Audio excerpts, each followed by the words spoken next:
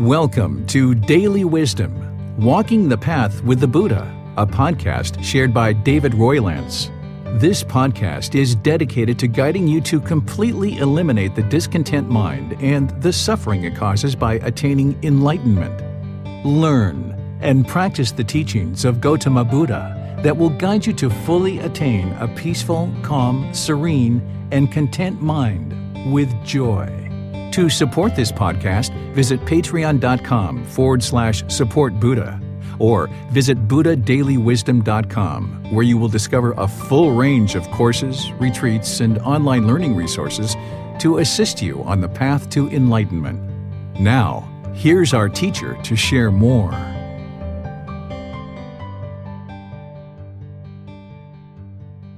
Sawadee-ka. Hello and welcome to Daily Wisdom, Walking the Path with the Buddha. Today is our group learning program, and on Wednesdays we come together for meditation to encourage, support, and motivate each other in our meditation practice. So I'd like to welcome all of you to our group learning program and our meditation session today. I'm going to be guiding you in breathing mindfulness meditation, which is the top priority of meditation that the Buddha taught and that he practiced as part of his life practice in getting to enlightenment. He talks multiple times in his teachings about how this was really significant for him in order to get to enlightenment and train the mind to get to enlightenment. And that's because it addresses the primary problem that is causing discontentedness, is craving, desire, attachment. And this is the meditation that is used in order to work at eliminating craving, desire, attachment, the cause of discontentedness. So I'd like to welcome all of you to our class today. After meditation, I'll be opening up to any questions that you guys might have about the path to enlightenment or anything that you're challenged with in your practice that you need help with.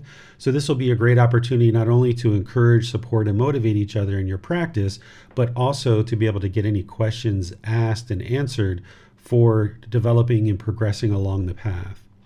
This meditation that I'm going to share with you guys and that we've been doing in this program for quite a bit is I'm going to just help you ease into meditation, and then I'm going to help you focus on the breath, where the breath is the object that the mind is focusing on.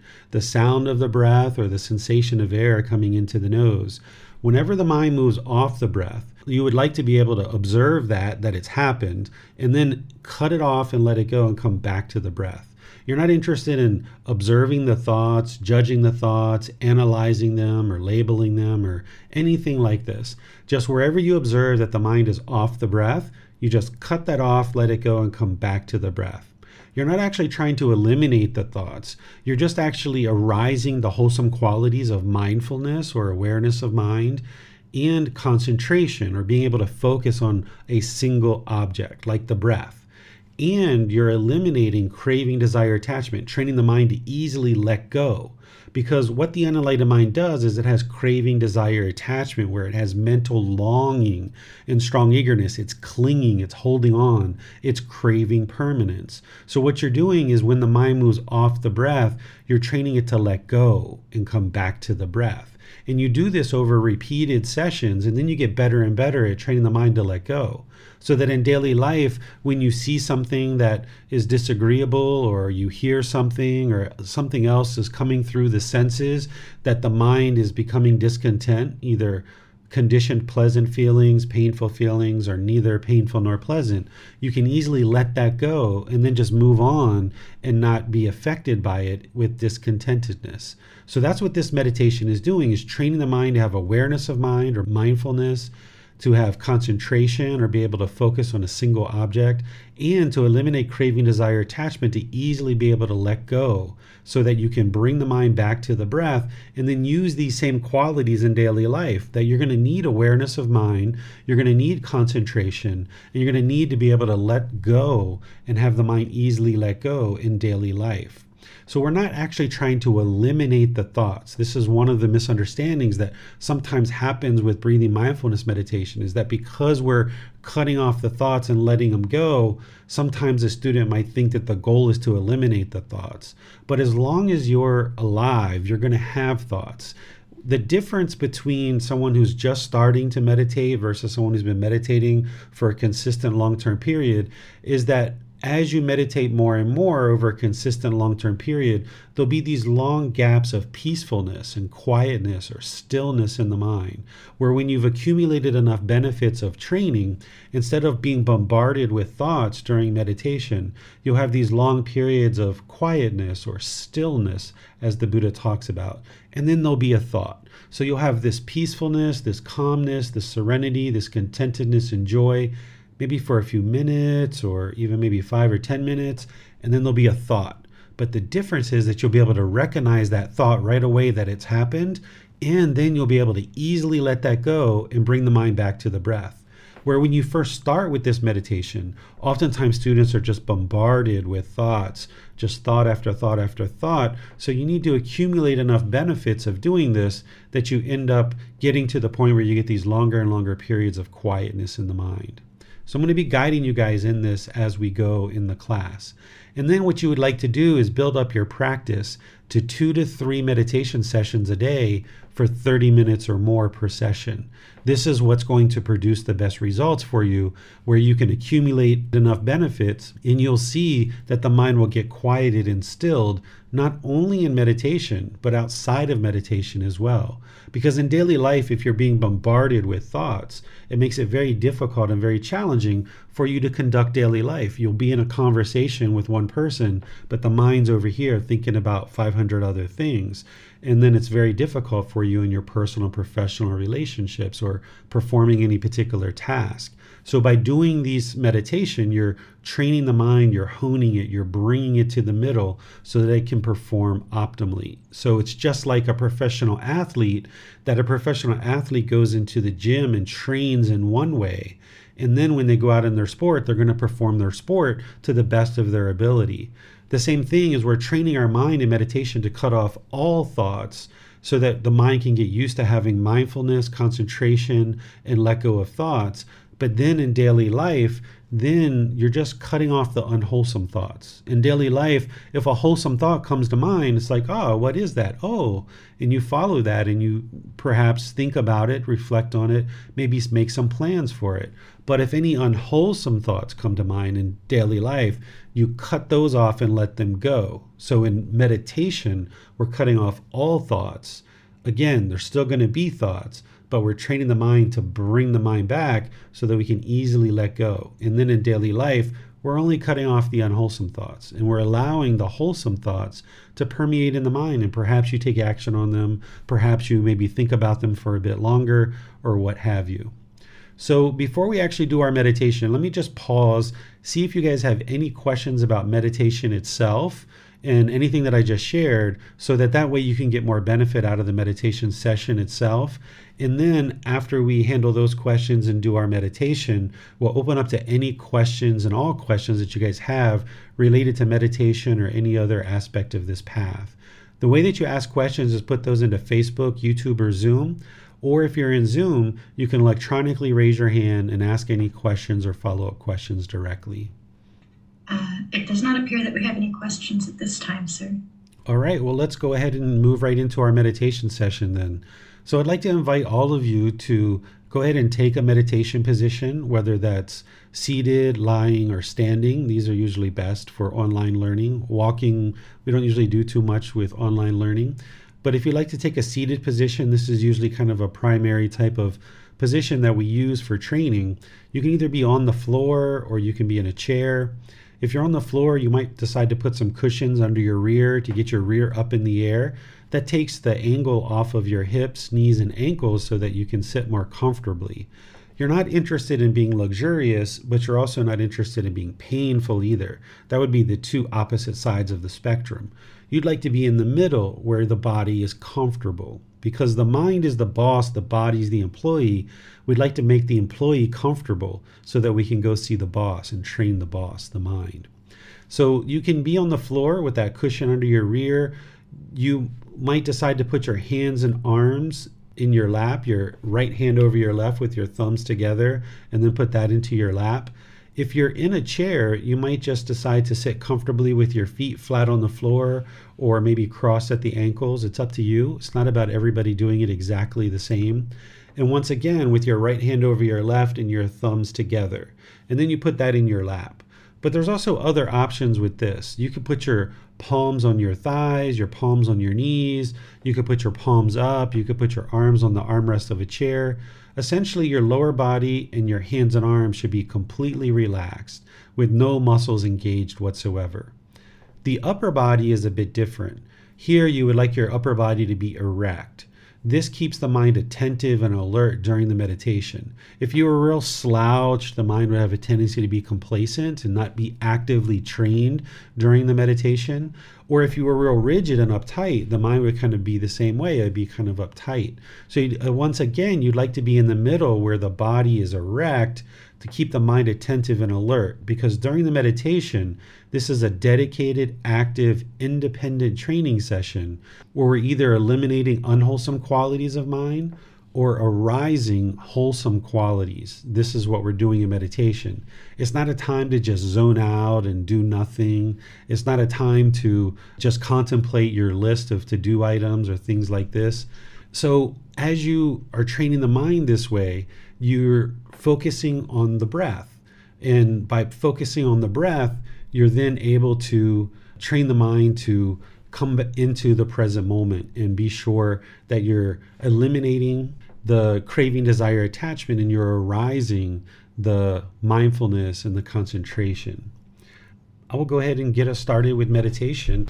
All right, so if you guys would like to take your meditation position, either sitting on the floor or sitting in a chair, and then again, you have your lower body comfortable, your hands and arms comfortable, and your upper body erect. I'm going to guide us with the breath, and then we'll do some chanting. Then I'll be back with some more guidance. So if you're in the meditation position, if you'd like to just breathe in through the nose, starting to establish your breath here. Just breathing in gradually through the nose. And then wherever you get to your exhale, just breathe out gradually through the nose.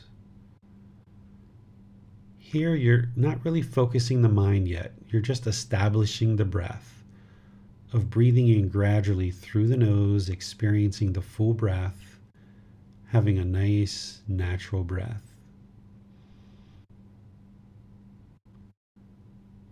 And then whenever you get to it, take a nice gradual exhale through the nose. You can hang out here and just work on establishing the breath, or you can join along in the chants and chant along. And then after the chants, I'll be back with some more guidance.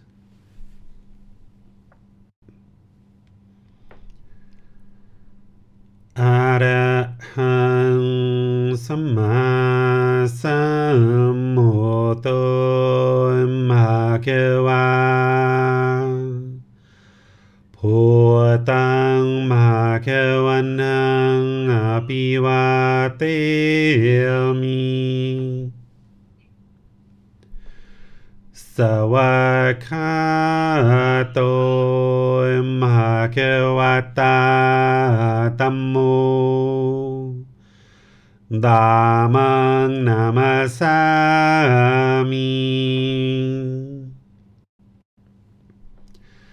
Supatipano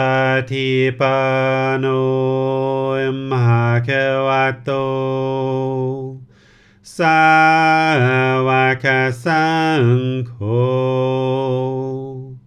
Saṅghang Namami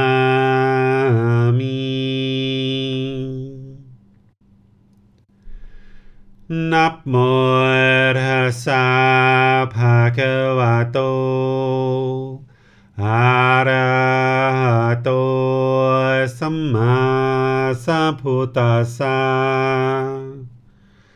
Namo Tassa Bhagavato Arahato Samma Sambuddhassa Namo Tassa Bhagavato Arahato Samma Sambuddhassa Iti piso bhagava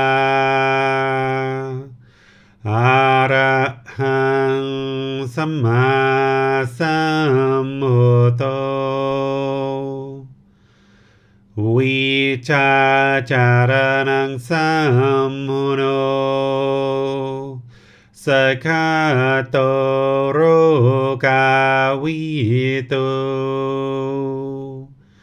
อนุเตโรภูริสาดามาสติสตา ตาวามนุสนังพุทโธภาควาติ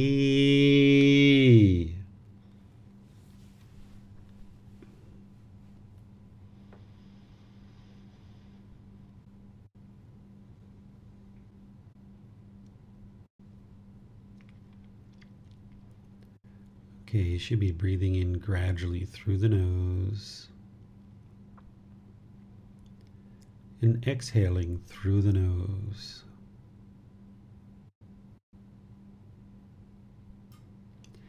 Here you're just establishing the breath, getting a nice natural inhale and an exhale. Your breath isn't going to match up to the guidance that I'm providing. So wherever you get to the next inhale, just take a nice gradual breath, breathing in. And then whenever you get to the next exhale, wherever that is, just breathe out gradually through the nose. This is your practice. I'm just here to provide guidance. Once you have the breath well established, next, you'd like to start fixating the mind on the sound of the breath coming into the nose, or the sensation of air moving over the skin into the nose. The breath is the present moment. Fixate the mind on the breath, the present moment. Breathing in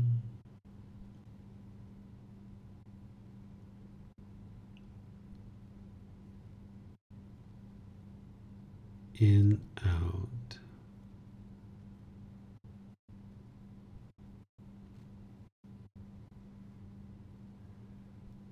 Breathing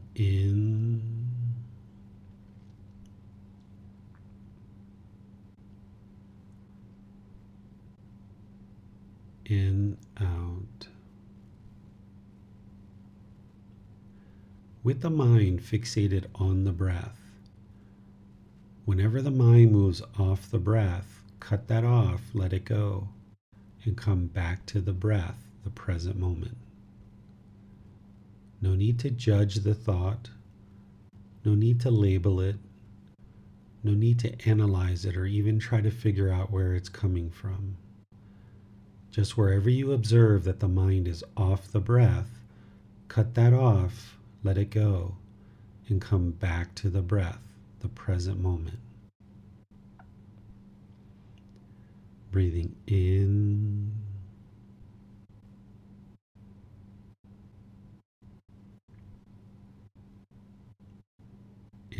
out.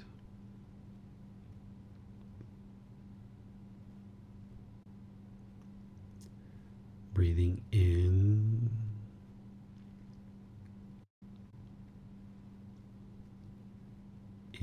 out.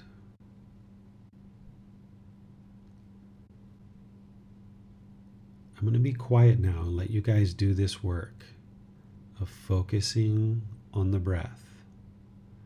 Whenever the mind is off the breath, cut that off, let it go, and come back to the breath, the present moment. You have nowhere to go. There's nothing to do. No one needs you right now. Just focus on the breath. Breathing in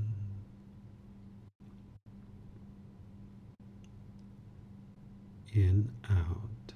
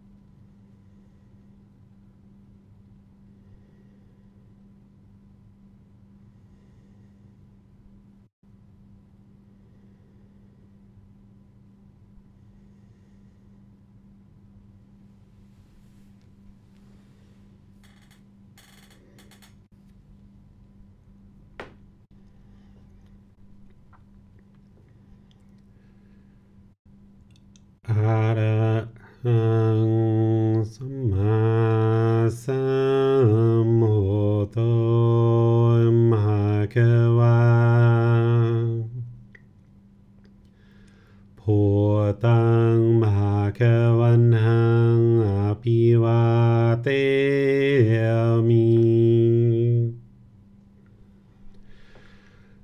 สวากขาโตมหะคะวะตาธัมโมธัมมังนามัสสามิ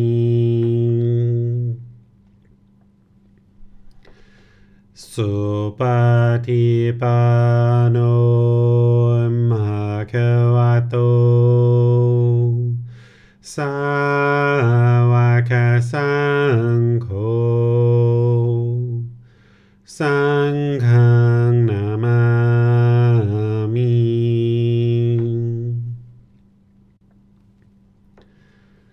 นะโมตัสสะภะคะวะโต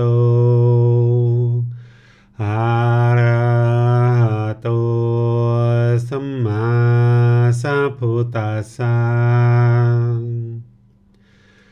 นะโมตัสสะภะคะวะโต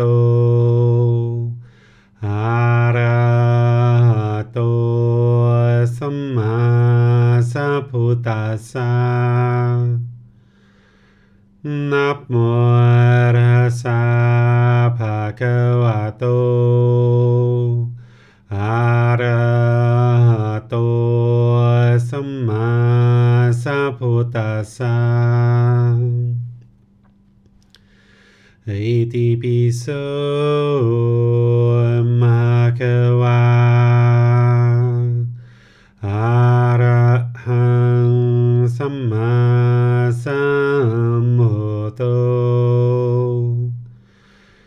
วิชาจารณังสัมมุโนสกขโตโรกาวิโตอนุเตโรปุริสาธัมมาสติสัตตาตวามานุสนังพุทโธภควาติ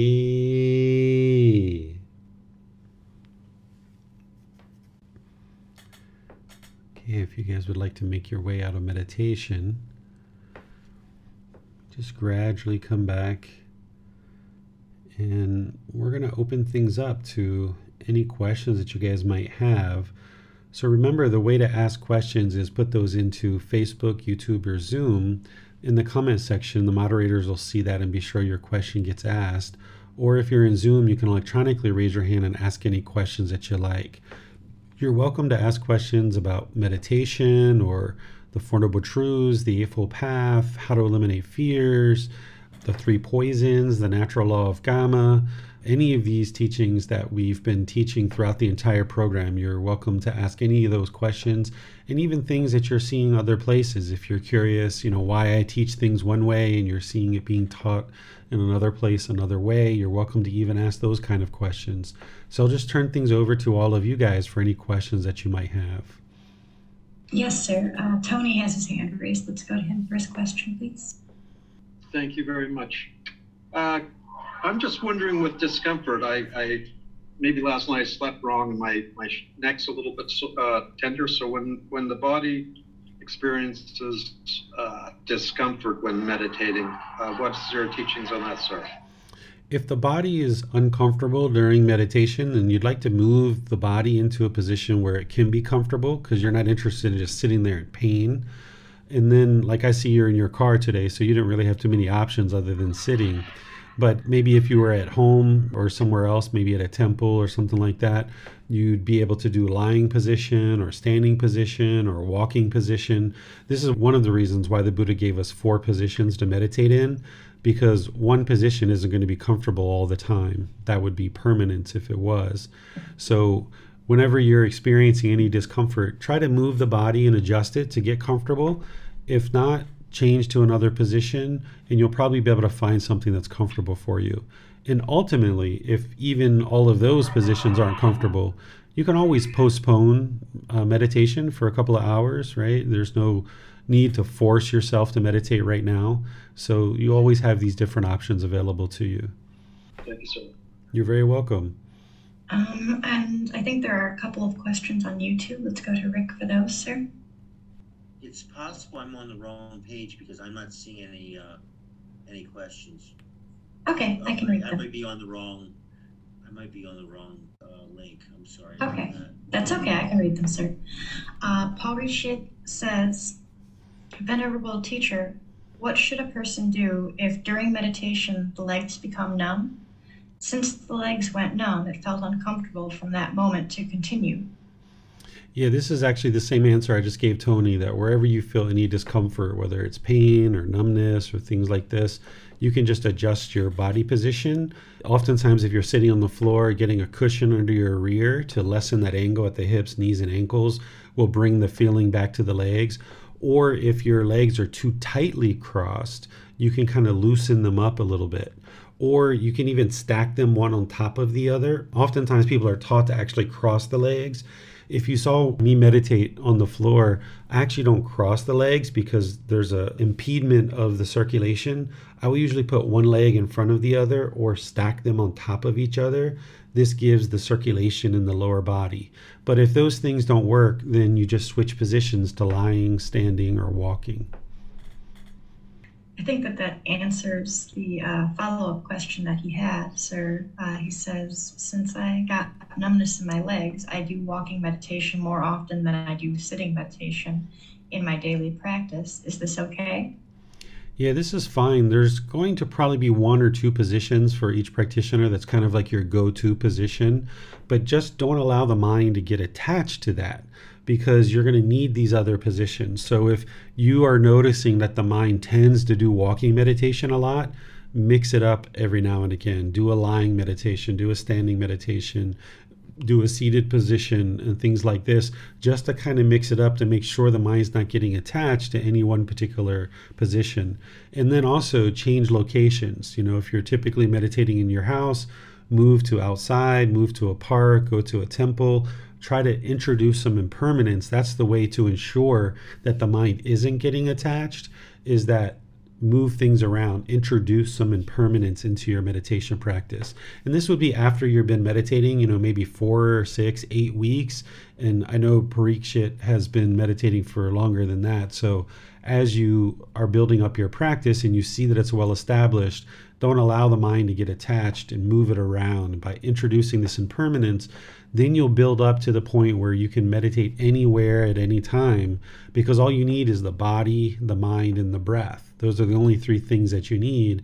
And if you train the mind that you can be just as peaceful in meditation at home as you can in the park, as you can at the temple, as you can, just sitting on the side of the road with traffic going by or something like that, then when the mind gets used to this, then you realize, wow, I can meditate anywhere at any time, because all I need is the body, the mind, and the breath. And I've got those 3 things with me all the time until the end of this life. And there you can see that you can build a really stable, steady meditation practice. And remember that quote that the Buddha says is, a pot without a stand is easy to tip over. So the pot is the mind, the stand is your meditation practice. So you'd like that stand to be as wide as possible so that the pot is harder and harder to tip over. The way that you make your stand as wide as possible is, of course, 2 to 3 meditation sessions a day, 30 minutes or more, using the different positions. Don't get attached to just one, and moving your meditation practice around so that you're in different environments, and ensure that you're meditating with just the body, the mind, and the breath, that you don't need this special blanket all the time. You don't need these incense, these candles, this music. If you're going to do those things occasionally, okay, but 80 to 90% of the time, it should just be body, mind, and breath, just you by yourself. Okay, looks like we have a lot of questions on YouTube, actually. Trisha has a couple of questions. The first one is, where does one do walking meditation? As I live in the city, should I do it in my living room or somewhere in the house? I'm not sure how practical that would be. Usually when you're first starting out, you start kind of in a controlled environment, like temples are good places because they tend to have really big, large buildings, or the temple grounds. So if we end up doing our future retreats at a temple in America, we can definitely go outside or we can use the building. Here in Thailand, when people come and learn with me, I usually do it inside the classroom. We have a really large classroom that we can do it right in there. But then after you get used to doing walking meditation in a controlled environment, and you might decide to use your house or a walking track or something like this, a gymnasium or something, then you'd like to take it out into an environment where there's some impermanence going on, quite a bit of impermanence, like starting out maybe at a park where there's a walking trail or a hiking trail or something. And then ultimately you'd like to build it up to the point where you can even walk down a sidewalk of a busy street and you can be just as focused with cars whizzing by, with horns honking, with maybe people yelling out the window. Who knows what might happen in some communities or some cities. You can just be fixated on the ground and meditating, and the mind can just be stable and steady, concentrated, mindful, able to cut off and let go of anything. So you kind of increase the stimulus, or you increase the impermanence as you get more and more comfortable in each of these environments. But I suggest starting in a nice controlled environment to start. And if your living room is where you need to start, then start in your living room. Okay, thank you, Teacher David. Tricia also asks, as I mentioned before, I would like to learn more chants, but does chanting help better your meditation practice? I like to use chanting to improve the meditation practice. That's actually the only reason why I really do chanting, is because it's improving the meditation and it's improving the quality of mind outside of meditation. So if you learn more chanting, you'll observe that you'll have more mindfulness, you'll have more concentration, you'll have better memory, you'll probably have a lot more respect for the teachings and going through and actually having this gratitude and respect for the elders. You'll end up getting more awareness of the breath, having to do more and more and more chants. Chanting isn't required in order to get to enlightenment. This is why you don't see on the Eightfold Path a step that says right chanting, because chanting and things like that isn't required. It was only used during the lifetime of the Buddha in order to memorize his teachings. So if you'd like to learn more chanting, you surely can. And as you expand that chanting that you're doing, you'll just see some of those qualities continue to improve. But that's not a requirement. You can actually cultivate those same qualities in other ways as well. Thank you, Teacher David. I hope I'm pronouncing this right. Pepeko asks a couple of questions. His first one is, why only children that are less than 6 years old can remember past lives but forgot after 6 years old? I don't know if that's relevant for you or not, but I thought I'd ask that. Yeah, on Wednesdays we can have any and all questions. So this actually isn't true that only people 6 years old and younger can remember past lives. Because remember, the Buddha was 29 to 35 when he got to enlightenment and he observed past lives. There's other people alive today that can observe past lives past the age of 6. If it was only people that were under 6, that would be permanence, which doesn't exist, right? We understand the universal truth of impermanence. Children oftentimes are observing their past lives early in life because they don't have as much craving, anger, and ignorance. Well, they actually have a lot of unknowing of true reality or ignorance, but there tends to not be as significant of craving and significant anger because their mind hasn't been conditioned as much in this life. So they tend to have less pollution early in life, so they can observe past lives oftentimes kind of readily. And then as we age, we take on more and more pollution. We take on more and more conditioning as we age. So oftentimes as we age, it's more challenging for us to observe past lives. But then once you start learning and practicing these teachings and you clear out the pollution of mind, it's not uncommon for adults to observe past lives. You know, when I first started observing past lives, but I didn't know what that was, I was about 8 years old. And then I had different periods throughout my life that I was observing these things, but I didn't necessarily know that's what that was. When I really, truly knew what it was, I was about 44 years old when I observed past lives and I knew for 100% certainty that's what it was. So it's not true that only 6 and under can observe past lives. I'm not sure where you heard that from, but this isn't actually true. Thank you, Teacher David. Pepeko also asks, can we use blindfolds and earplugs to meditate?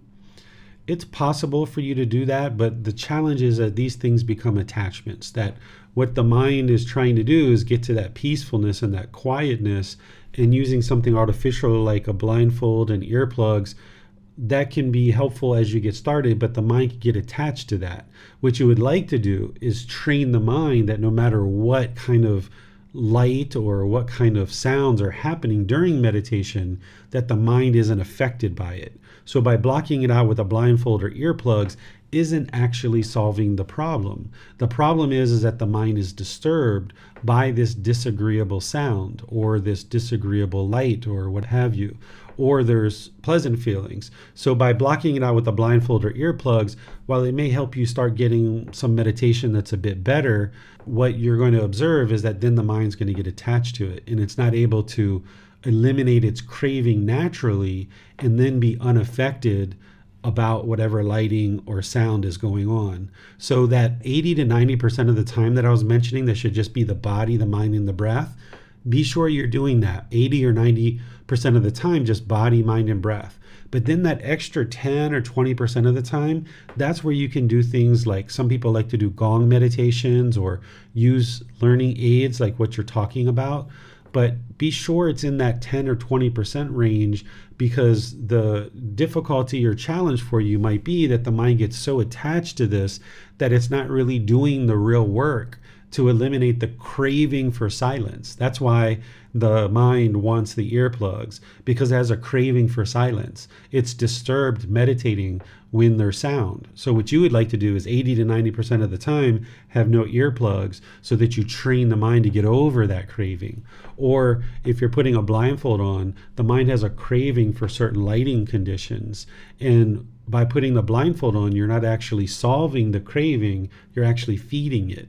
So you would like 80 to 90% of the time to be no blindfold, no earplugs, so that you're training the mind to get over this craving and let it go, so that then you can train the mind to be peaceful, calm, serene, and content with joy in any lighting conditions and in any conditions of sound. And it just takes time for that to occur. So that's why if you need the blindfold and earplugs 10 or 20% of the time, do that. But just be cautious that you're not allowing it to be any more than that, or else the mind's going to get attached to it, and then you're not doing the real work to let go of the craving, desire, attachment. Thank you, Teacher David. And finally, Peko asks, what are, and I don't know if I'm pronouncing this right, sariras or sariras? How is it created? I'm not familiar with that word. Maybe they can send me a private message or post it in the Facebook. It's Sariras. Does that sound familiar to you? I'm not following it. It might be one of the beings in the animal realm or something like that. I'd have to see it written out. Okay. I think it has to do with Buddhist relics, according to Wiki. It's a generic term referring to Buddhist relics, although in common usage usually refers to a pearl or crystal-like bead-shaped objects that are reportedly found among the cremated ashes of Buddhist spiritual masters. Okay, so I can comment generally on this, but what was the question, Rick? Now that I know what that is. The actual question was, what are sariras and how is it created? Oh, okay. So did they answer their own question? I don't think so. No. Oh, you looked it up on Google. Is that what you're... Yeah. That was the definition you gave me? Oh, okay. So these relics and things that occur, it's not something that you need to worry your mind about or even necessarily think about, because when bodies are burned of enlightened beings, there is oftentimes things that are left behind that are not bones, that are not any kind of thing from the body, but these relics occur. So if that occurs, fine. If it doesn't occur, that's fine too. So it's not something that's going to lead to your enlightenment. Having these relics isn't going to produce enlightenment in your mind, because the number one problem that's occurring in all unenlightened minds is the lack of wisdom or ignorance, the unknowing of true reality. There's no rites, rituals, ceremonies, worship. There's no material object that's going to give you wisdom. You have to cultivate the wisdom through learning, reflecting, and practicing the teachings. So if there's some relic that you come in contact with, at one point somebody gave me the relics of one of the students of the Buddha. It was thought to be bone material of Ananda, his closest student. And I had those for a while, and then I just let them go. I didn't hold on to them. So these things aren't going to actually produce enlightenment in your mind. And it's best to just understand that these material objects are just material objects. What you're really looking to do is investigate the teachings so that you can learn, reflect, and practice, cultivate wisdom, and that's what's going to lead to your enlightenment. Thank you, Teacher David. On Facebook, Tonka asks, any extra advice other than explained in the book, how to embody and deeply understand the universal law of impermanence and make peace with it?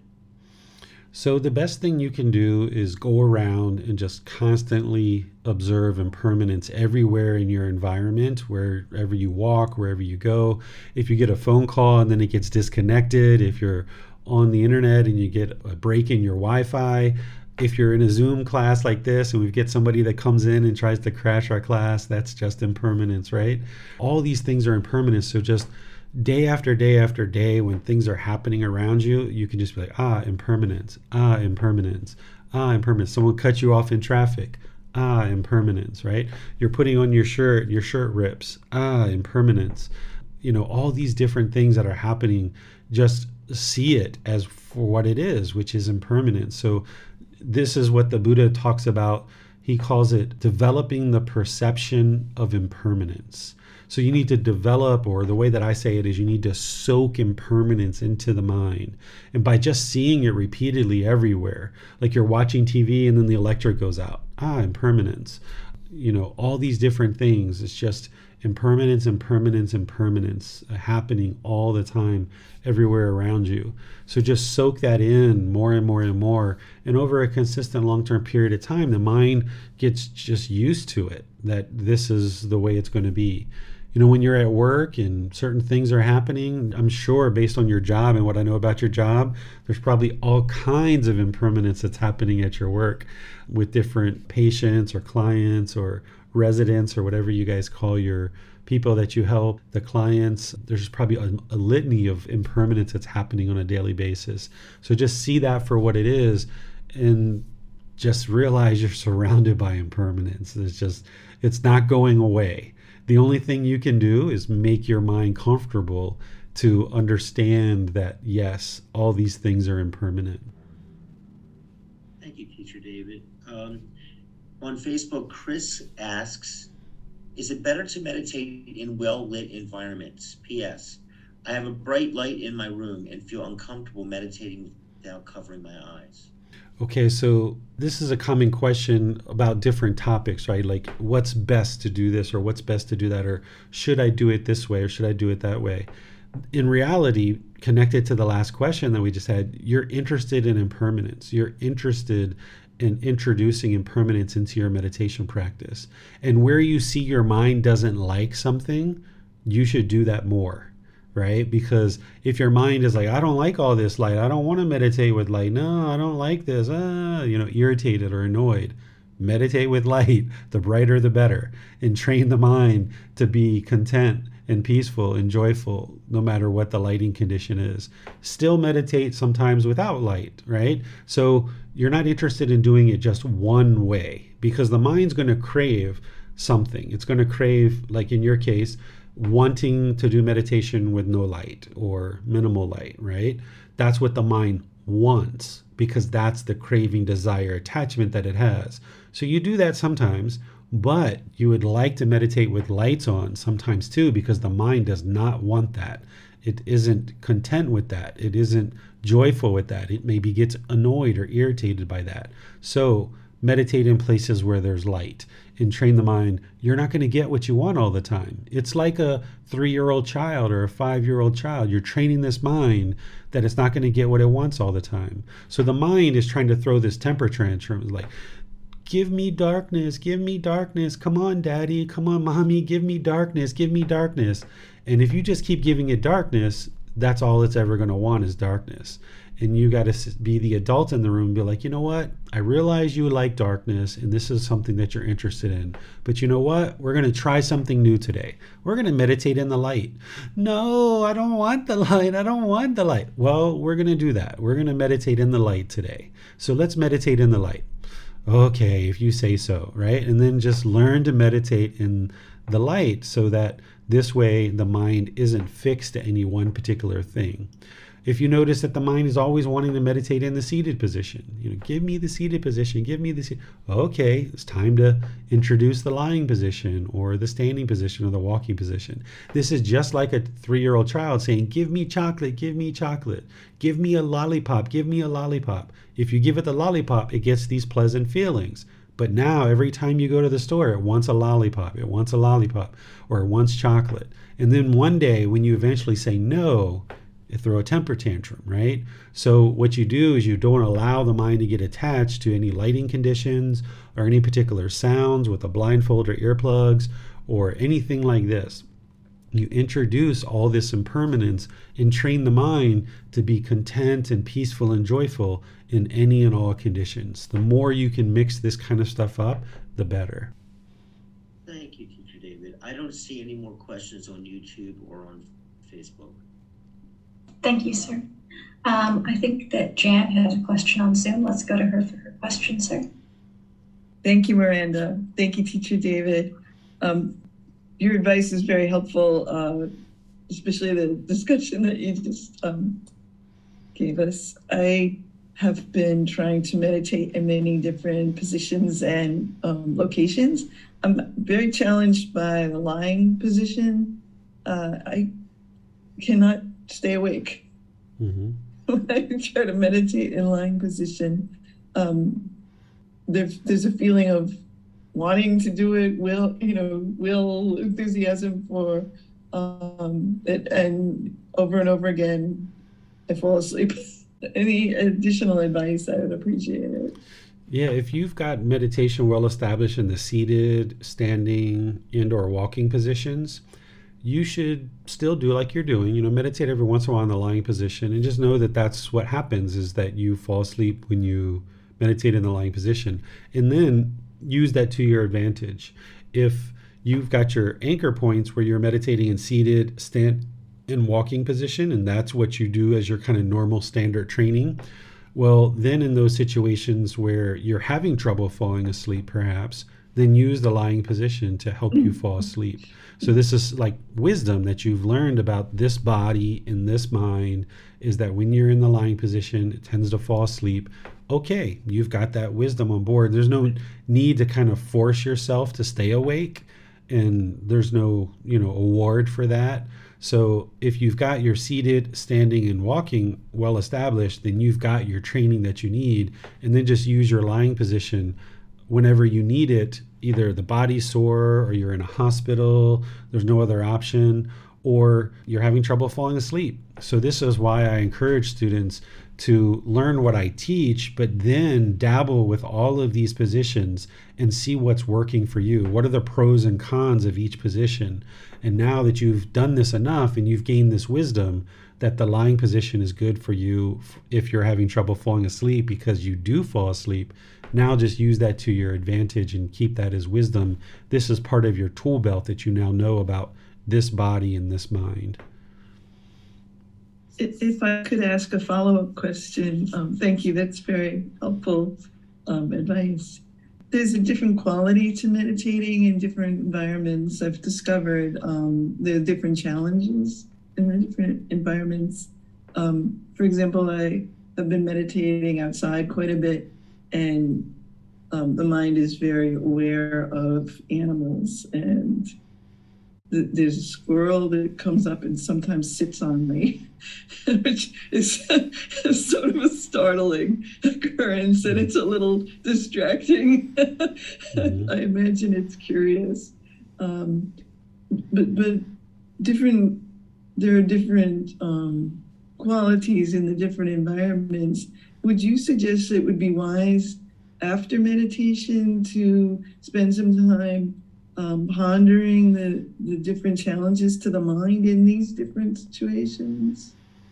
Yeah, that can be helpful because if you're observing challenges, then you would like to go back into that environment until they're not, difficult or there's no struggle anymore.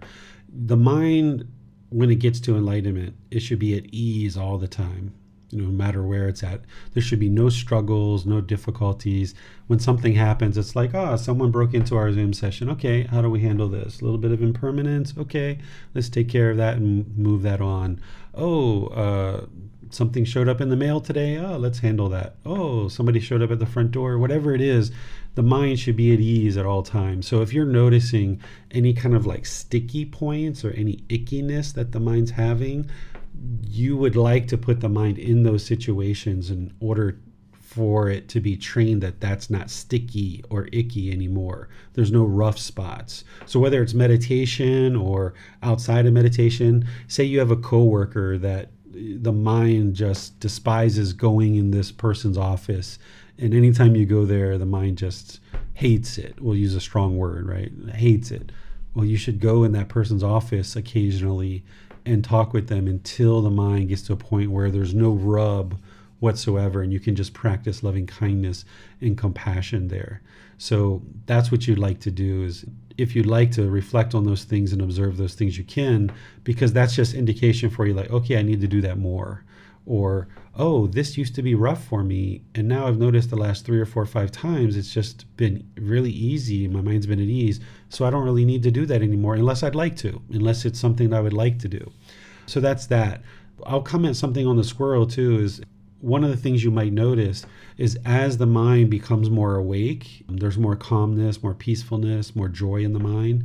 Animals can actually read that. It's pretty amazing that animals will tend to gravitate towards people who are calm and peaceful and joyful and centered and not disturbed internally. They can somehow sense this. So you might find that animals are more than comfortable to be around you as the mind awakens more. That makes sense. There are also many birds that come and sit right on the bench, and I imagine they're just curious. What my joke with my spouse is they're pondering whether we are food yet. She hasn't moved for a while. Can we eat her? There's always this kind of like relationship between the Buddha and enlightenment and animals, right? Like the first miracle he performed is he called animals to come, right? And like they came from that miracle. And then there's this kind of like animal realm, which we all know that there's these countless rebirths in the animal realm. So human beings have this affection for animals, and animals seem to have an affection for us too, to a certain degree. And if you go around to temples here in Thailand, there's typically a lot of statues of animals everywhere to kind of remind us, to not be reborn, don't be complacent, don't be reborn back to the animal realm. And there's also a lot of live animals too, cats, dogs, chickens, birds, peacocks, things like this at different temples that are getting fed and taken care of and so forth. So there's always kind of this relationship between human beings and animals, and particularly Buddhism and enlightenment.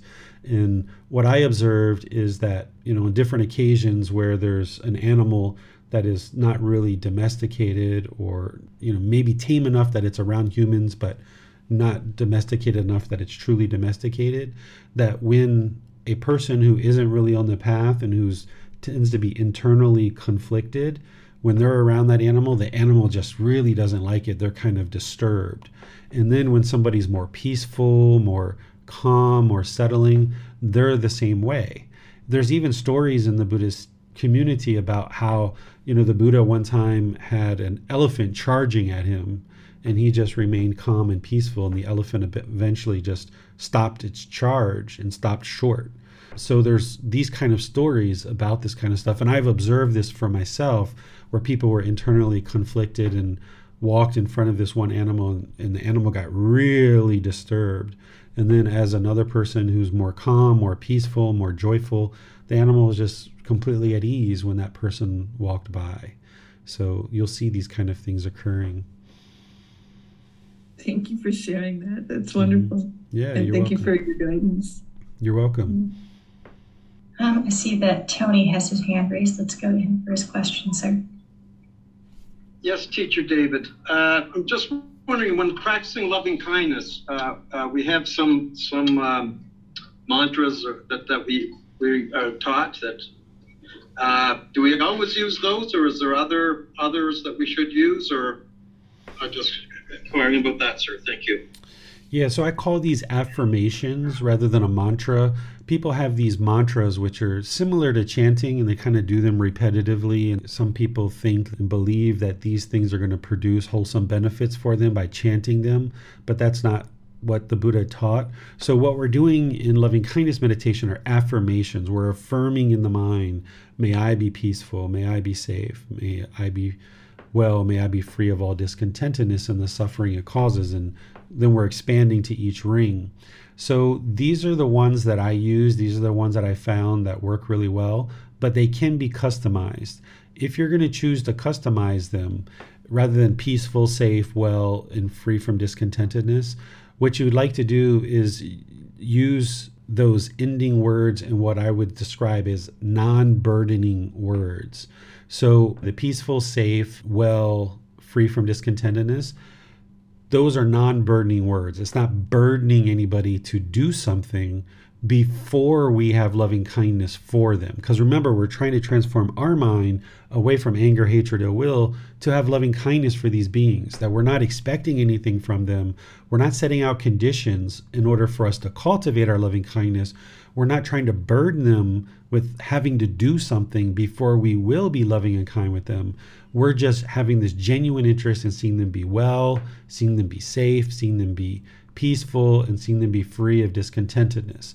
So if we were to say, may all beings be kind, right? This requires them to do something. Or may all beings be polite, or may all beings be respectful, right? This requires them to do something. And then it's only when they do those things that then, okay, now I'll have loving kindness for them. So if you're going to change those 4 phrases at all, just be sure you come up with things that are non-burdening. And if you're in doubt of whether what you've come up with is non-burdening, you can always ask a question in all the different ways that I open up for questions, in a class, Facebook, private message, or a personal guidance session, because you're interested in having no judgment about other beings, and you're just cultivating in your mind that you have this genuine interest in seeing all beings be peaceful, safe, well, and free of discontentedness, and any other non-burdening words that you'd like to use. Thank you. We have another question on YouTube from Pepeko, who asks, is it possible to cancel our bad karma by meditating? So the way that I think about it is not canceling bad karma or unwholesome karma. What you're doing as part of the entire path to enlightenment is you're extinguishing your unwholesome karma. And remember, karma is cause and effect, or action and results, the results of your decisions. It's not a black cloud. It's not punishment and rewards. It's not like this mystical, magical thing that you have to cancel out, right? It's that in the past, in this life and in previous lives, you haven't, and other people as well that are unenlightened and that are in this life, haven't eliminated craving, haven't eliminated anger, and haven't eliminated ignorance, or the unknowing of true reality. Through craving, anger, and ignorance, or the unknowing of true reality, that's what creates all unwholesome karma. Whenever there's a decision that you make that is based in craving, anger, or ignorance, the unknowing of true reality, it's going to produce unwholesome karma, or unwholesome results, the results of your decision. So what you're doing in meditation and all the other aspects of the path is you're transforming the mind away from craving, anger, and ignorance, and you're uprooting that, and you're bringing in the wholesome roots. So those unwholesome roots of craving, anger, and ignorance are being uprooted, and then you're bringing in generosity, loving kindness, and wisdom. All wholesome, wise decisions are going to be made through generosity, loving kindness, and wisdom. That's what's going to allow you to create wholesome karma, or wholesome results of your decisions. If your decisions are through generosity, loving kindness, and wisdom, it's going to produce wholesome results, because it's not based in this selfish craving. It's not based in this ill will or this anger, this hatred. It's not based in this ignorance or a knowing of true reality. Instead, the mind is awake. It's practicing generosity, giving and sharing. It's practicing loving kindness, this genuine interest in seeing all beings be well. It's practicing this wisdom of the Buddha's teachings because you know true reality. So the way that you eliminate all unwholesome karma is through the Eightfold Path. It's the Eightfold Path that extinguishes all unwholesome karma. Meditation is one step on the Eightfold Path. And yes, that helps you to eliminate unwholesome karma, the unwholesome karma of not training your mind in this life and previous lives. So meditation is helping you to build singleness of mind, helping you to build awareness of mind or mindfulness, helping you to eliminate craving, desire, attachment. If you're doing loving kindness meditation, it's helping you to eliminate anger, hatred, and ill will and cultivate loving kindness. So breathing mindfulness meditation in loving kindness is for sure helping you to eliminate unwholesome karma. And the Buddha talks about these as being the highest forms of wholesome karma that you could actually generate, is practicing breathing mindfulness meditation and loving kindness meditation. However, if all you ever did was meditated, you wouldn't actually extinguish your unwholesome karma, because you might still have wrong view, you might still have wrong intention, you might still have wrong speech, wrong action, wrong livelihood, wrong effort, wrong mindfulness, and maybe wrong concentration if you're not practicing singleness of mind in daily life. So in order to extinguish all your unwholesome karma, you would need to practice all 8 steps. That's what the Eightfold Path is doing, is working to extinguish all your unwholesome karma. Meditation is one important component of that, but it's not everything. So just be sure that you understand, yes, meditation is indeed eliminating unwholesome karma, but you need to practice all these other steps as well. So if you just meditated and then you went outside and practiced wrong speech, where you're talking, rude and impolite, and you were harsh and aggressive, doesn't matter how much you meditate, you're not getting to enlightenment, because your mind is not practicing something like right speech. In order to practice right speech, you need to have right view and right intention, right? So there's all these things that are needing to be fit together as part of the path to enlightenment. It's a comprehensive approach of putting together all these pieces of the Eightfold Path that is ultimately going to extinguish all your unwholesome karma, with meditation being one part of that. Thank you, Teacher David. On Facebook, Chris asks, number 1, he has 2 questions. How is singleness of mind practiced in daily life? And the second one is how to determine if I'm practicing it or not. So the first question, how is singleness of mind practiced in daily life? Okay, so you use meditation, specifically breathing mindfulness meditation, to cultivate right concentration and right mindfulness, right? We've been talking about that. So singleness of mind is being able to focus on a single object without having the mind bombarded with thoughts and trying to do multiple things and rapidly cycling the mind. So by you training in meditation to just focus on the breath, this is honing the mind to be comfortable and content and peaceful and joyful by just focusing on one thing, the breath. That's what you're training, right? That's what you're training in meditation. Then in daily life, what you would like to do is practice singleness of mind, where you're just doing one thing at a time. You're not trying to rapidly cycle, right? You're not talking on the phone, watching TV, and eating a sandwich. You're just talking on the phone, and that's it. Just talking on the phone, having the conversation. When it's done and it's over. Or if you're watching TV, you're just watching TV and just doing that. Or if you're eating, you're just eating, and that's it. Just doing one thing at a time. The Buddha shares, if you're walking, you're walking. If you're talking, you're talking. If you're sitting, you're sitting, right? This is how he describes it. So you just do one thing at a time throughout your day. Your mind's going to want to do multiple things and put them back to back and rapidly cycle, perhaps, particularly if you've been taught to multitask. But the mind actually can't multitask. It can't do more than one thing at a time. What it does is it does one thing for 2, 3, 4, 5 seconds, and then it rapidly switches to something else. 1, 2, 3, 4, 5 things. or one thing for 1, 2, 3, 4, 5 seconds, and then another thing. It just rapidly cycles from thing to thing to thing to thing to thing. It's the ignorance of the mind that the mind believes it's doing 3 things at one time, but it actually isn't. It's just doing one thing at a time. It's just rapidly cycling. So what you're doing is you're training your mind to rapidly cycle, and it's the opposite of singleness of mind. And then we wonder, why can't I focus on anything? Why is my memory so bad? Why do I have such poor concentration? That's because the mind's being trained to rapidly cycle from thing to thing to thing. So in meditation, and then outside of meditation, you would like to train the mind to just do one thing at a time and do that consistently. Wherever you see the mind is attempting to do more than one thing, you cut that off and let it go and come back to whatever it is that you're doing and just do that one thing. So that's how you practice singleness of mind. If you're in a conversation, you just have that conversation rather than thinking about what you're going to do tomorrow or what you're going to do at the end of this conversation. Just have that conversation and that conversation only. That's how you practice singleness of mind. The way that you know that you're doing it is that you have mindfulness or awareness of mind. You pay attention to the mind, that you're only just doing one thing at a time. And wherever you see the mind would like to do something else, that's where you cut it off, let it go, and come back to whatever it is you're focusing on. Because in meditation, you're training that way. You're training the mind to be able to do that. So then you use that skill in daily life that when you're focused on a conversation and you see your mind going to what you're going to have for dinner tonight, you cut that off and bring it back. Nope, not going to think about that. Okay, and now you're just focused on the conversation. So more and more, you just train the mind to do this, and eventually it's not so much effort and such a struggle to get the mind to do this. As you're first starting to do it, the mind's that 3-year-old child. It's throwing a temper tantrum.